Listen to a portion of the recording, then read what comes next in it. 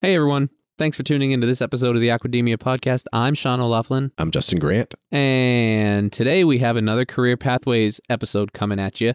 And it's pretty exciting because we were joined by Captain Jack Mullen, who is a retired Bering Sea captain. And now he does kind of speaking engagements and stuff, but he has a great story to tell about his career in wild-caught fisheries on the Bering Sea. And it's just a really, really fun conversation. I think you're really going to enjoy it. But before we get to that, please remember to subscribe to Aquademia wherever you get this podcast so you can get every new episode directly downloaded onto your device as soon as it's available. Follow us on Twitter at Aquademia Pod. If you want to reach out to us, fill out the form located at www.globalseafood.org/podcast. That's right. And lastly, if you have a couple minutes, please take some time to leave us a quick rating and review on wherever you get your podcast so we can help use that algorithm to get on more search results and just grow this community of listeners. We hope you enjoy this episode. We appreciate you listening, and we'll talk to you at the end. Welcome to the Aquademia Podcast. Our diet is hurting the environment in myriad ways. I mean, we desperately need to eat more seafood. This is a pioneering industry with a whole lot of people who have really good ideas and a lot of experience and are unafraid. Aquademia is your go-to podcast for a fresh take on all things seafood. So today we're sitting down with Captain Jack Mullen. How's it going, Jack? Very good, thanks. And Jack was gracious enough to come on the show to talk about his career pathway. And we all love the Career Pathways episodes. We actually had a run of them at the end of the year in 2021. We had a lot of people that came on and talked about their career, and it was really inspiring. But not too many people that have had careers on the wild-caught fisheries side. And Jack Captain Jack was a captain on the Bering Sea for many years. And how many years were you a captain out there? You were an engineer first and then captain? You're going to date me here. From 87 to 2014, okay. Whatever that is. Almost 30 years, I guess.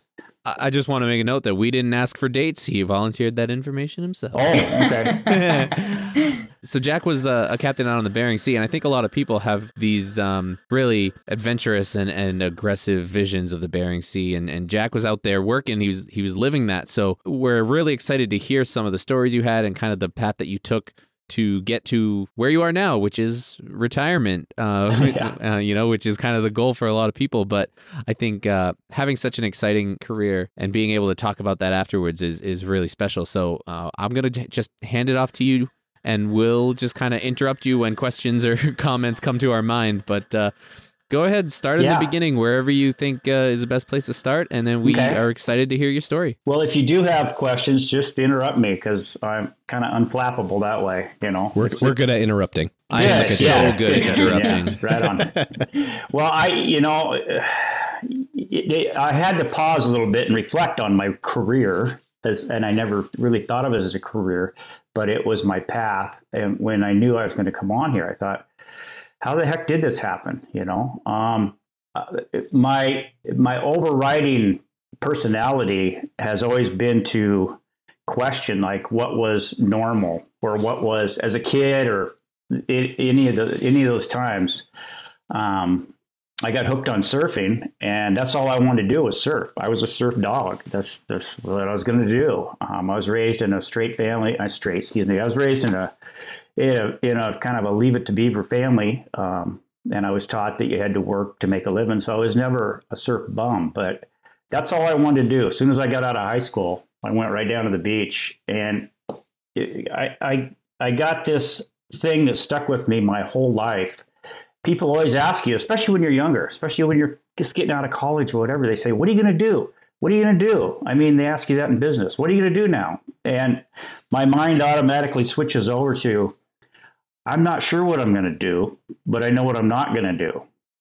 And that may not resonate with some people, but for me, if you're looking at endless possibilities, you're out there and you just every job available, every lifestyle available, whatever, it's overwhelming. How can you pick what you're going to do? But I knew what I wasn't going to do. I wasn't going to wear a tie. I wasn't going to work in an office. I wasn't going to commute. I wasn't going to live like that. I just wasn't. I didn't know what I was going to do.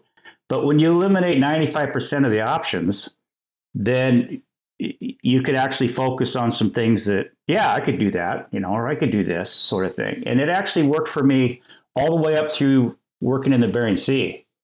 I don't want to make the leap to that part of my story, I guess, but that was my thinking. Like when you come out to look for crab or look for fish, what are you going to do? Everybody wants to know, hey, where are you going? What are you going to do? And for me, it was like, I don't know. I know what I'm not going to do. I'm not going to waste time. I'm not going to wish the fish were here. I'm not going to wish that, this guy wasn't a bad guy. I'm just going to go, okay, so that was my take. And I started working in canneries. I lived in Seaside, Oregon. Believe it or not, Oregon has very good waves. And the fishing industry there was pretty gnarly back in the 70s. In other words, it was like, the guys you meet aren't the sweetest guys. Kind of the stereotypical movie fisherman. Yeah. They made that movie back there on the East Coast. It was called not Deadliest. It was what was the movie? Come on, help me, Maddie. The Perfect Storm. Perfect Storm. I hated that movie. Yeah, I'll tell you reasons why I hated it. But they did everything wrong, and they made a movie out of them. But working in a cannery, I discovered that these fishermen made really good money. And they had time off. And it was like, wow, you make money and you have time off? Yeah, man, this guy says, yeah, I'm going to Mexico this winter. I'm going, that's for me. I got to do this. But I didn't really like the looks of the crowd. It was like, I don't know, the captains were old. It just didn't look right. And did you actually know anything about commercial fishing at that point? I didn't know anything. I worked at a cannery. I was I had a Volkswagen bus and I was a surfer, and I worked at the cannery because I had time off. I mean, I worked a swing shift, But there was an appeal, right? There's money to be made and you don't have to work 12 months out of the year. The overriding thing for me that became a philosophy of life is you got to have time and you got to have money. Now, if you think about that for a minute, people with lots of money, but they don't have any time. Or people with lots of time, but they don't have any money. Both of those are kind of a bomb. So I was looking for that. I wanted to make some money and I wanted to have a life. I wanted to have some time also. And I discovered that I could do that working seasonally on a fishing boat. Now, back in the late 70s, the king crab industry was a boom. It was an unbelievable boom. I could go on for that about an hour. These king crab crawled up out of the deep somewhere, and suddenly the quotas, which Alaska's really good at keeping quotas. The quota for king crab was 100 million pounds for one season.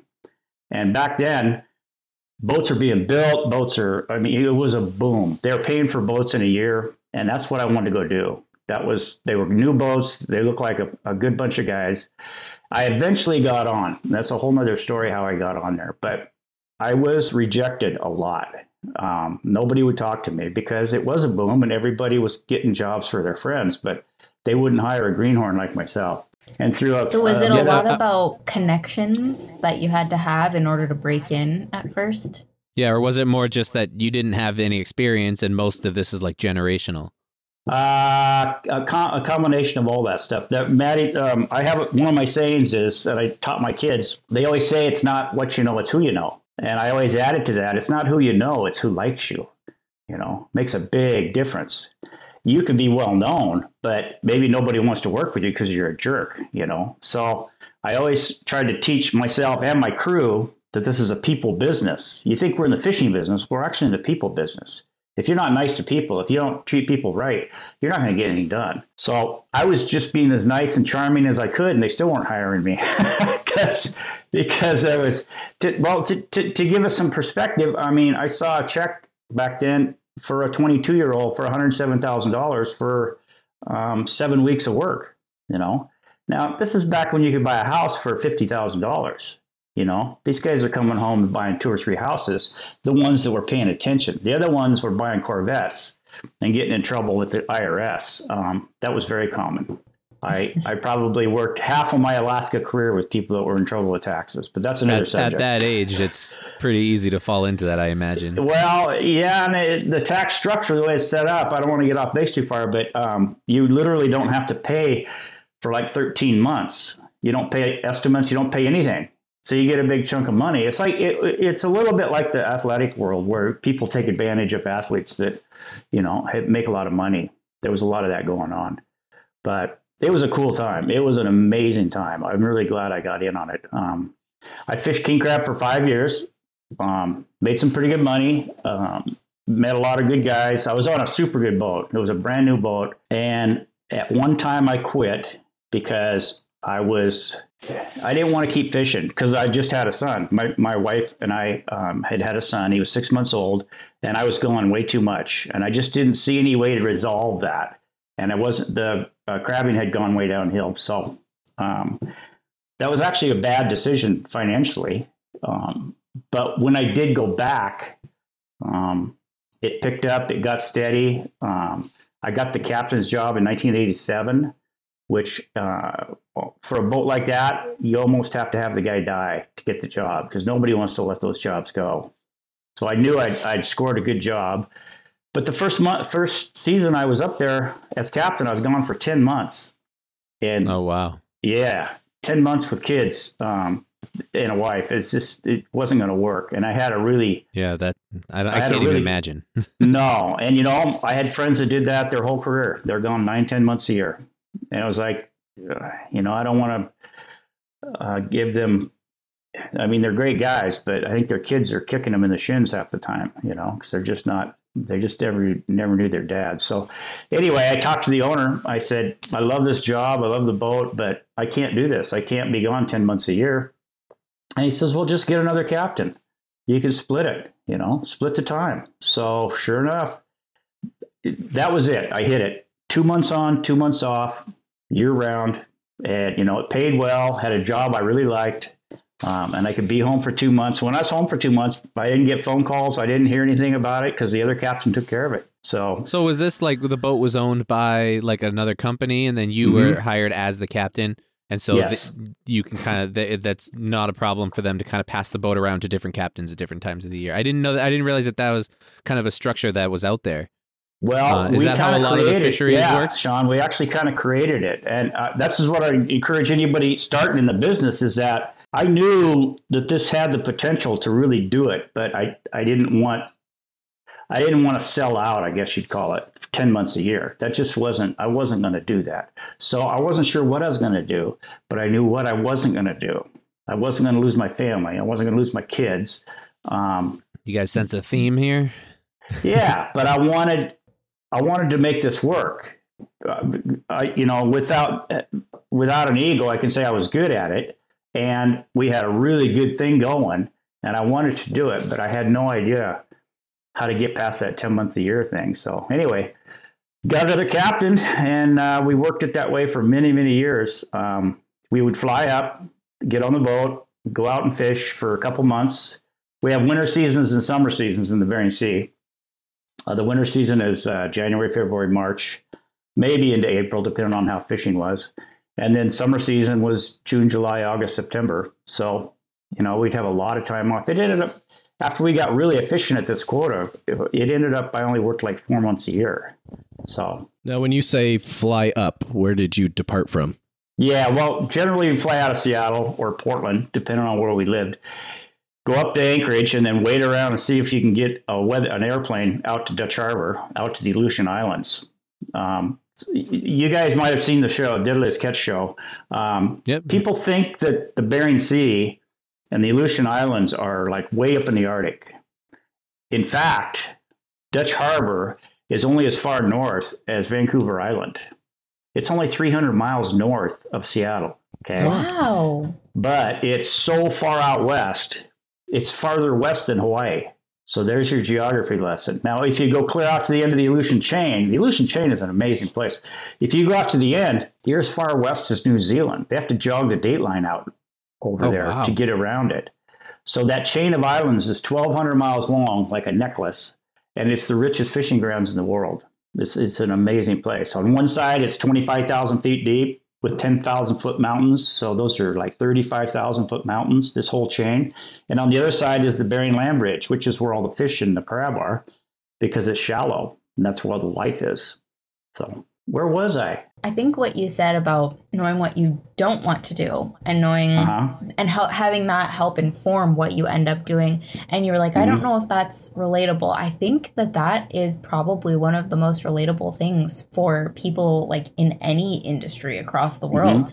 And I love that you verbalized it in that way, because that helps make a lot of decisions for you. And that knowing that you didn't want to be away for 10 months out of the year, that helped structure the life that you wanted to make for yourself. And so I just think that it seems so simple, but it's such a valuable lesson to learn.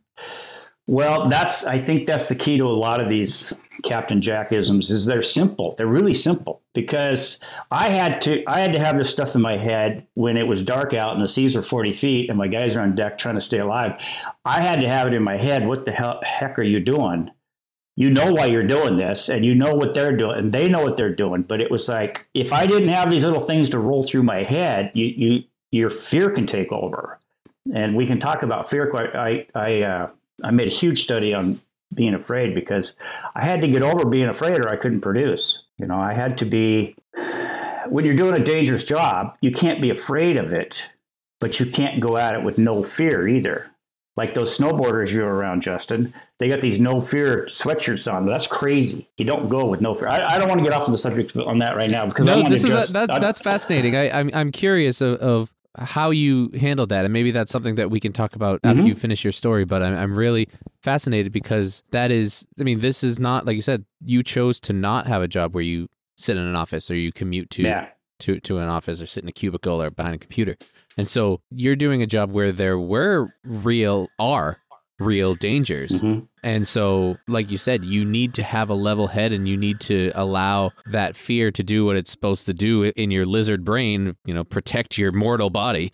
But if you're not able to face it in some capacity, you're never going to get your job done. So I'm really fascinated to hear about kind of how you psychologically handled that. But yeah, maybe we'll wait till after you finish your story to get into some of those topics.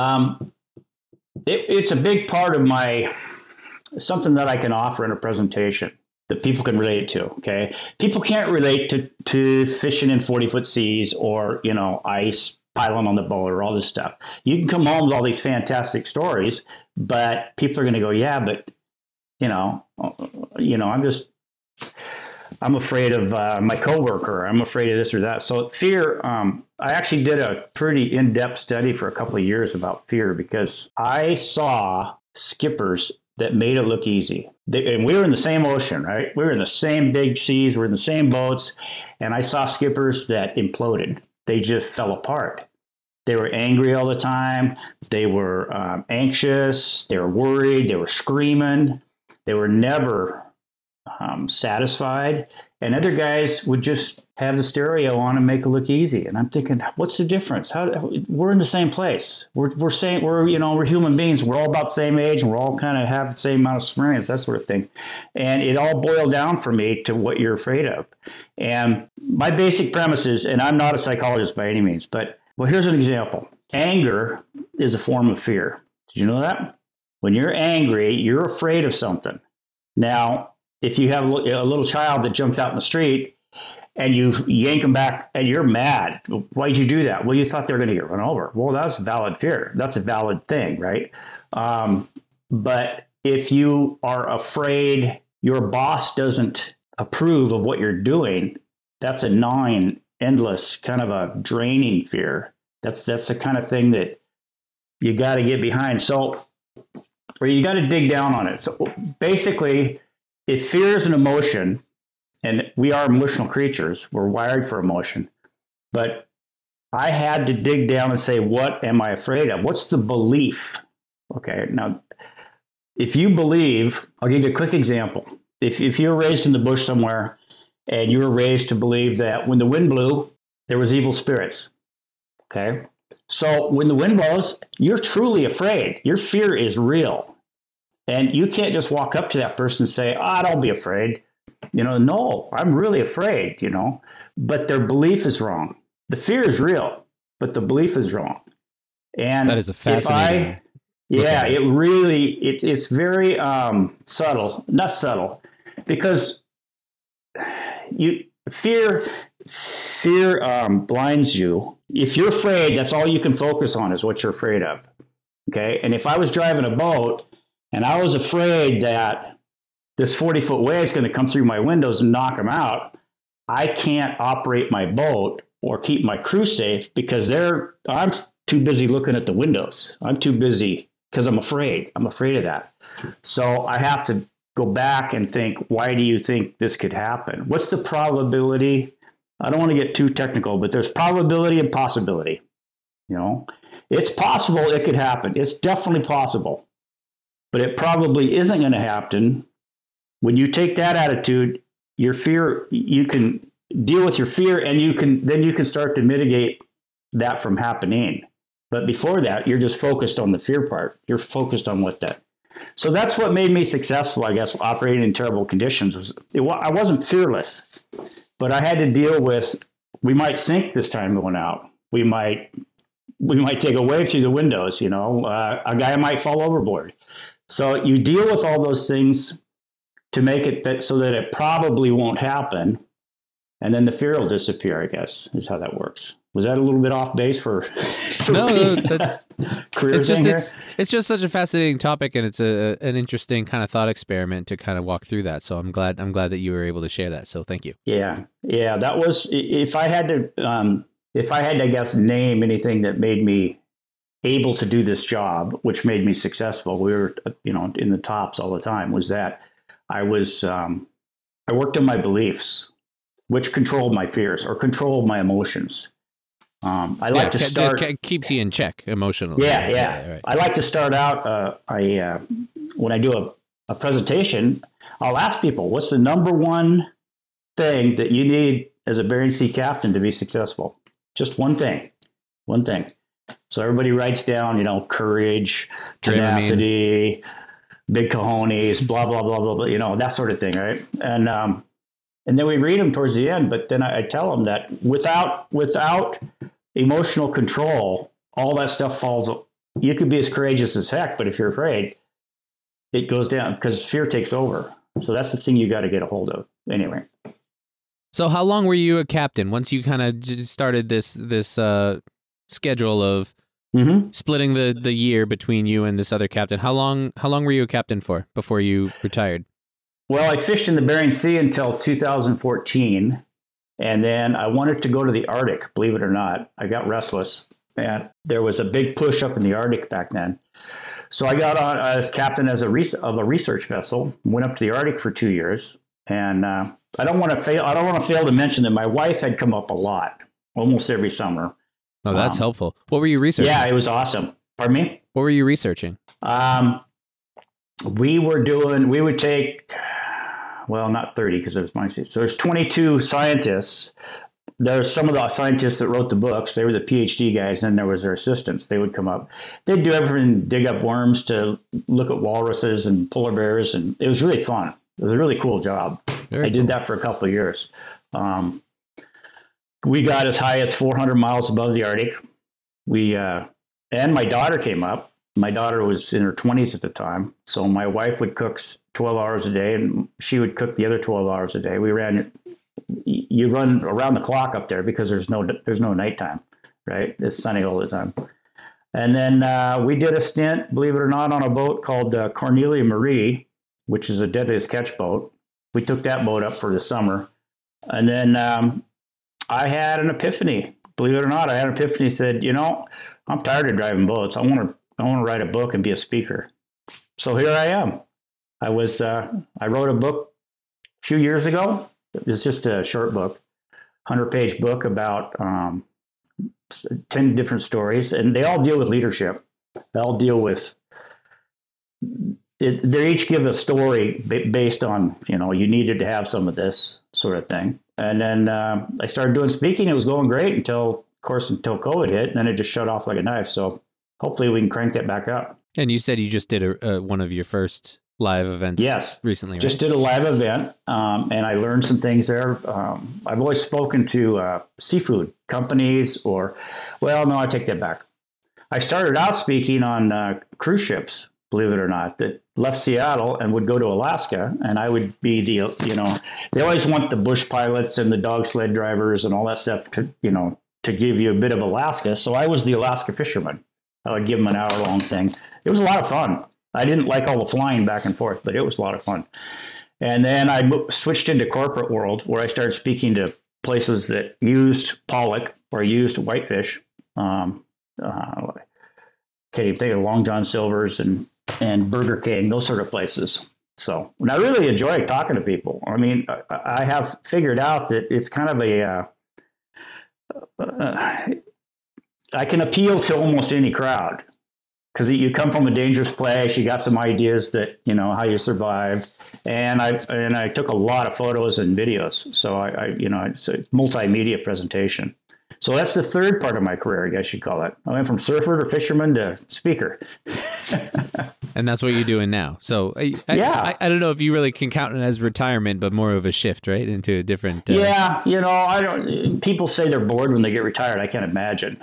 I just can't imagine. There's just too much to do. We also have a 70-year-old 58-foot boat that we live on that constantly needs our care, which is okay. It's fine. I like doing it. So that's a fun part of it too. That's wild. I'm trying to think about my career. So so I basically went into fishing, believe it or not because I'm a fisherman, or I'm not a hunting and fishing outdoor kind of guy. I'm a snowboarding, surfing kind of guy. But I liked boats. I really like boats. And I would encourage anybody that's got some ideas about their career, go for what you like. It may not pay. I mean, when I went surfing, I could care less. I was washing dishes, but I was happy because I was surfing, and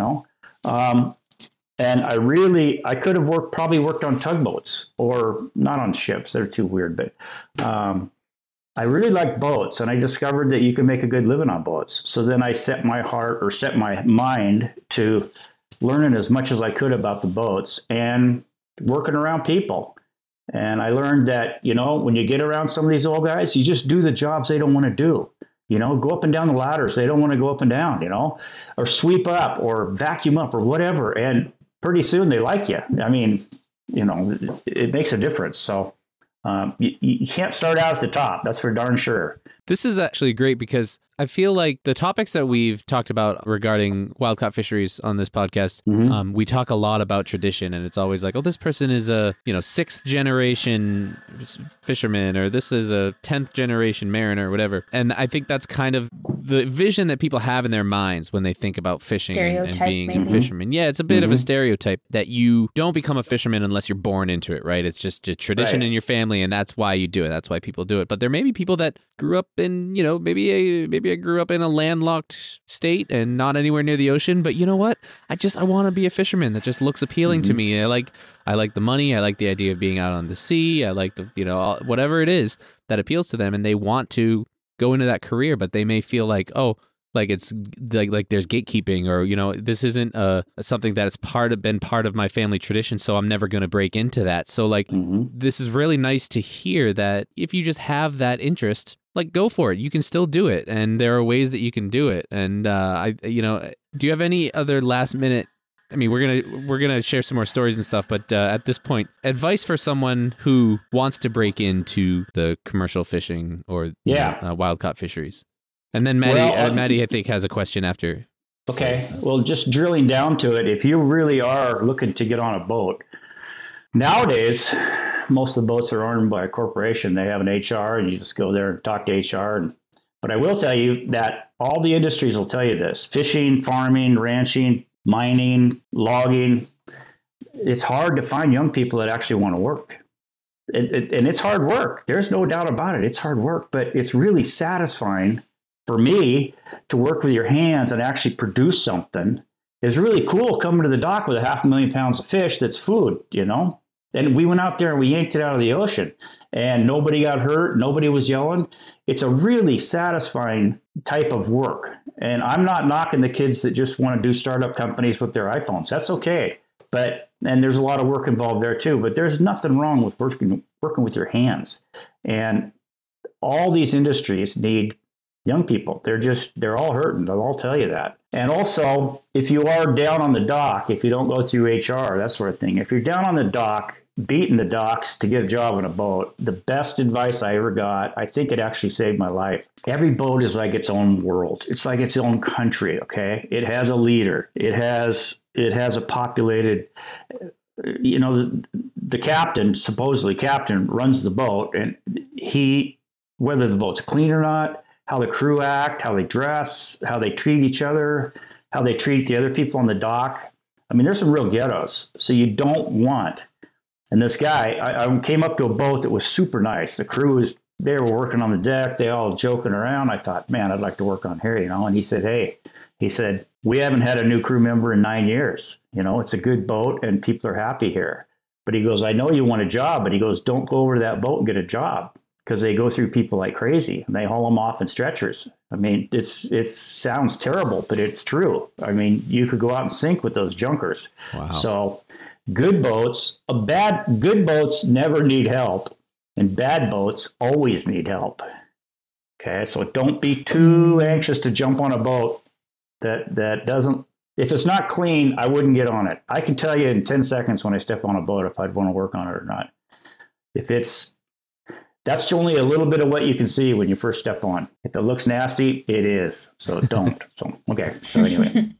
Okay, so this might be a tough one, but what is one moment when you look over the past few decades, what's one moment that stands out to you? And that can mean like a moment that you feel really proud of, or a really funny story that happened, or just a moment that sticks out in your memory that you'd want to share. As a fisherman, you think, they just go out and work and come back. But I'm so fascinated by nature and by the way that's all put together out there. We have an area in Alaska. With the Aleutian Islands, there's the very first break where you can get in the Bering Sea. So everything that migrates goes through this, we call it the on-ramp. I mean, whales and birds and dolphins and everything goes through there.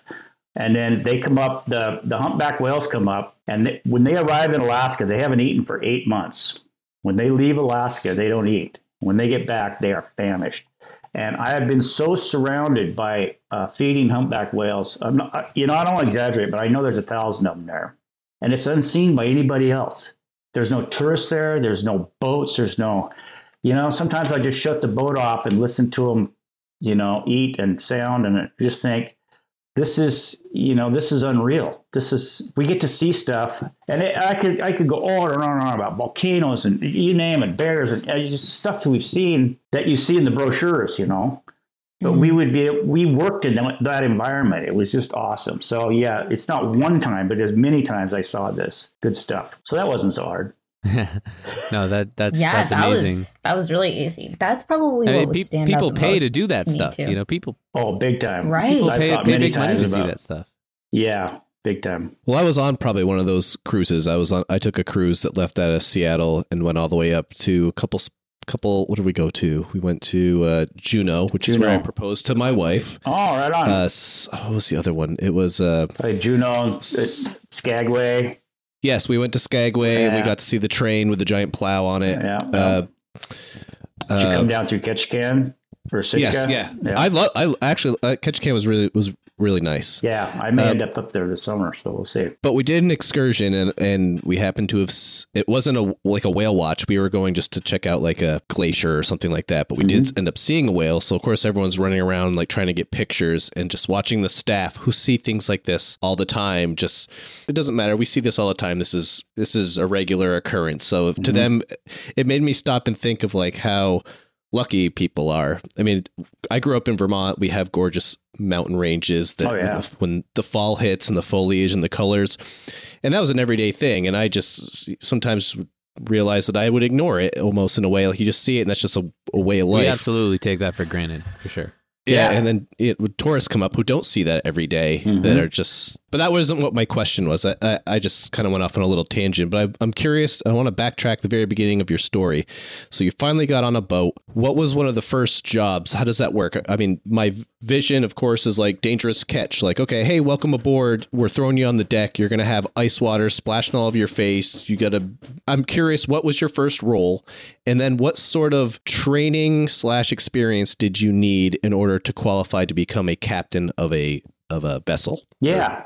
Well, that's a great question, because if we're talking about careers, first of all, I was a greenhorn. They call it a greenhorn. Crew members are paid a percentage of the catch, and I was a half share. So the crew got 6%, I got 3%, and you have to earn it. It takes a couple of years to be about yourself. I happen to have, going back to that bad boat situation, these guys were extremely good to me. I didn't have anybody harassing me or playing dirty games on me or whatever. And I was a natural athlete anyway, so I hopped around pretty good. When I set my mind, I really did. I set my mind to be a skipper way before I ever became a skipper. And the funny thing was, I've never told this story, but I had rain gear like we all did, right? And sometimes when it starts to get older, it tears.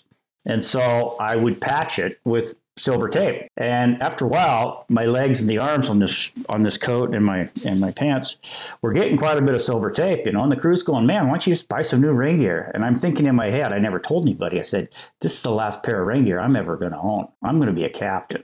I don't care, Pretty soon, I look like the Tin Man in Wizard of Oz. I mean, I was covered in silver tape, right?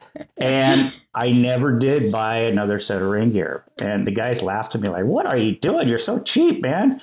I'm thinking, no, I'm not cheap. I'm just not going to stay here. So when any time that we would be traveling or we weren't needed on deck, the guys will jump in the bunk and watch a movie or whatever, come in and eat. I'd go right upstairs and sit with the captain. The chair was close by him. I'd bring him something to eat, and I would just absorb what he was doing. This went on for a couple of years. I absorbed everybody he talked to, what he thought of everybody, the fleet, what his thinking was as far as where he was going, what we were doing, what the catch was doing. And when the opportunity popped for me to take over the seat, the owner of the boat says, do you feel like you're ready? And I said, oh, yeah, I do. And he says, it's classic. He says, okay, we'll just take her out. We'll see how you do. He gave me a $10 million boat, like, okay, take her out. Let's see how you do, I was thinking that's going to go two ways. It's either going to be, all right, take the wheel and, let's just go out and do it. Or it was going to be, all right, you feel like you're ready? All right, great. Go work the deck for another 2 years, and then we'll get you up. Yeah, right. Yeah, it could have, too. It's just where it's so many adventure stories. You have to step into that challenge, or you step over the threshold of your fear. I was freaking afraid. Of course I was afraid. I'd never driven a boat before. It's 123 feet long. The thing was huge.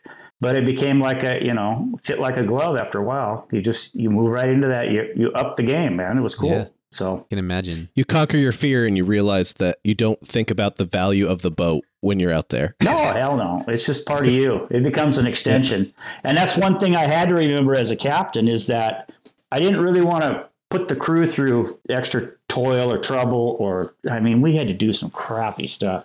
But a guy told me one day, he says, hey, you just drive this boat like you're the only guy on it. The crew is part of the boat. They'll get up, they'll go do this. Especially if they respect you and they know you're not out just giving them a bad time. So you don't, if you're in business and you think, oh, I can't tell, these people this because they won't like me or something, that don't work. You got to say, no, we got to do this because this is what the business needs. We got to get up at 3 a.m. and haul the anchor and go over here and help somebody out or whatever. All these wicked things. But they're necessary things and they're part of the boat, and if they don't want to do that, they don't need to be part of that boat. It's just how we do things. So, Justin, I don't want to cut you. Do you have another question? We got about 10 minutes left, so I know. I have like an hour and a half worth of questions. Me too. I have so many questions. I don't know how to prioritize but it's difficult for me because I think we are a lot alike in that when you experience something that not a lot of other people get to experience, you soak that in. Like, my wife gets really angry at me because I will get out of my truck after we've grocery shopped or something, and I will just stare at my property. Now, granted, there's a lot of people who own property in New England. But what I'm getting at is I can envision myself greatly enjoying being in a very secluded, non-touristy place where you are seeing nature at its finest, and it's something that no one else, very select few people get to witness, and being able to maximize that value. It's funny you say that because you live in Kennebunkport, which is like the most touristy town in Maine. but not where you live, not where you are, not that part of town. That's probably why he feels this way. It is. It was just funny to hear, get that aspect of it, because that is such a touristy place. But like where you are, I understand what you're saying. Lucky with. But Justin, there's a good example of that in my business is that we're surrounded by eagles, bald eagles. I mean, we have 30, 40, 50 of them on our boat at a time, right? Because there's no trees up there. So they have to land on boats. That's where they hang out. Maddie, wow. I'll send you some pictures. They're awesome. But that's so cool. Half of the fishermen, over half, could care less. They don't even look up. They don't even, I got a camera out. I'm snapping pictures like crazy. They think I'm acting like a tourist. But I'm going, look at this stuff. This is amazing, So you have that amazing attitude, like you're fascinated by this stuff, which is great. There's nothing wrong with that, Just have to tell your wife. That's. Can you tell us the eagle story that you were so scared about, and you mentioned in the video you sent? Oh, it's in my book. You got to buy my book, Sean. Oh, what a tease! He's a pro marketer. No, but I'm glad you brought that up, because that was one of my questions, which usually comes more towards the end. But any of our listeners that want to purchase your books, where can they do that? It's on Amazon. It's called "You Can't Make This Stuff Up," and it's So we'll find and we'll link to it into the show notes. Absolutely. Yeah, that'd be great. Thank you. The eagle story, I had plenty of chances to be afraid, of course. But when I do actually say this is the most scared I ever was in Alaska, and me and my fascination with fear, this dug down to the primal level, because I was photographing. I don't get off the boat very often, but I was photographing a big female. They're actually bigger than the males. And she was on this rock down at the beach, and she wasn't moving. And I just got closer and closer and closer to this big lens. And all of a sudden, she let out this blood-curdling screech and came right at me, which I'd never experienced before, because eagles and humans live pretty close up there. They're not tame by any means, but they're very common. Anyway, she came right at me. I did get a picture of it as she came at me. And then 3 seconds later, from out of the sun, her mate dove at me, screaming this screech that was what scared me, was the screech. I was being attacked. Let me back up a second. I wasn't being attacked. If I was being attacked, I'd have scars. But what I didn't know was they were protecting their young that was sitting in the grass back there, and I didn't see them, and I was getting too close. Mm-hmm. So every single swoop came down, and 3 seconds later, there's another swoop, because they were coordinated timing, and they were pushing me back, swooping with their talons out, screaming, and I fell down in the rocks and the sand. I was terrified, but I was terrified, and somebody told me this later, you're terrified because you're being attacked by a wild animal. That's a different kind of fear. Like they want to confuse you, and they want to terrify you, and they were. Yeah, when I got up to my primal. truck, it was bizarre, and I thought, whoa, man, what the heck, And then I saw the two babies down. They had just left the nest that day. We're down in the grass. So yeah, that's the most scared I ever was in Alaska. That's wild. Pretty crazy. So I want to start to wrap it up, but we always ask this, we kind of asked it earlier, but what's the last piece of advice, words of wisdom, whatever you'd like to share for young people that want to have a career in seafood?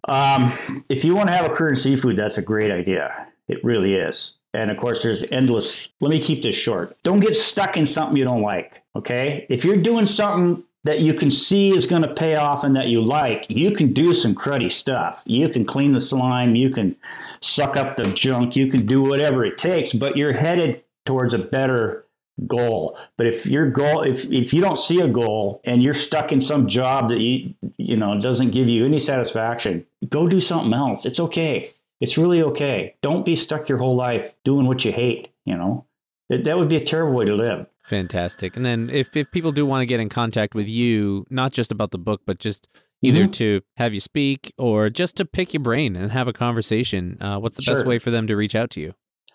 I think all my information's on my website. I'm not very good at websites and that sort of thing, but it's www.jackmolan.com. And I think it's got my contact numbers there and all that stuff. And I, like I said, I love speaking to people. I have a multimedia presentation. You can see quite a bit of it on my website. I had a lot of fun taking pictures the last 4 or 5 years of my career because I just knew I was in a place that most people didn't know anything about. So it's really cool. Jack, I guess as we wrap this up, is there anything else that you'd like to get out there while you have this platform? I never would have imagined how it was going to go. You never do. I mean, I'm 66 years old now, but I still feel like I'm 20 years old in many ways. Ain't that the way? And if you're taking on a career or you're starting a business or anything like that, you're going to have bumps. You're going to have devastating bumps. Like you're going to go broke, or you're going to have to restart, or you're going to, life is messy, but it's okay. It's really worth doing. It's a really valuable thing that I can look back, and I'm just glad I did it. I never wanted to live and say, man, I wish I would have done that, And it's not that I conquered the world, but I'm just really grateful for the life we've had. So anyway, I'm grateful for things like this podcast. It's awesome. Way to go, you guys. Well, we're grateful that you were able to come on and join us and share your story. We really appreciate that. Maddie, Justin, do you guys have anything else before we wrap up? Yes, but I don't want to. We can't get into it because it's too close to the end. Sure, but maybe that'll be another time. I'm sure there will be no problem having Captain Jack come back on and talk about some other topics. When I spoke with you before, Jack, we talked about some of the other things that we could have gone over. Sustainability in wild caught fisheries, some of the other things, and those are definitely topics that we should touch on. So let's stay in touch. Let's make sure we get you back on the show for sure. For sure. There's some huge good stories out here about the fisheries, man. And, like you guys know, fish is the way to go. So let's get the word out for sure. That's a hashtag for you, Manny. Totally. Hashtag fish is the way to go. All right. Yeah. All right. Thank you so much for coming on, Captain Jack. This was such a great conversation. I feel like I learned so much, and I also have still so many questions. So thank you for sharing your story. Okay, great. Absolutely. Again, Captain Jack Molan, we really appreciate you coming on and sharing your story, and we will talk to you soon. Thanks again. Very good. Folks, that was our conversation with Captain Jack Molan. I hope you enjoyed it. I hope you learned something. And I hope you were as inspired as we were. Some really nice little tidbits and helpful advice for anyone trying to start their career and who might have an interest in a career out at sea. I hope you really took in some of that information and took it to heart because it's really good. Remember to subscribe to Aquademia wherever you listen to podcasts so you can get every new episode directly downloaded onto your device as soon as they're available. Follow us on Twitter at AquademiaPod. If you want to reach out to us, fill out the contact form located at globalseafood.org/podcast. And lastly, remember to take those 2 minutes and write a quick review and rating for Aquademia wherever you listen to your podcast. It really helps us out, and we really appreciate hearing from you guys. With that, thank you so much for listening, and we will talk to you next time. Ciao. Bye.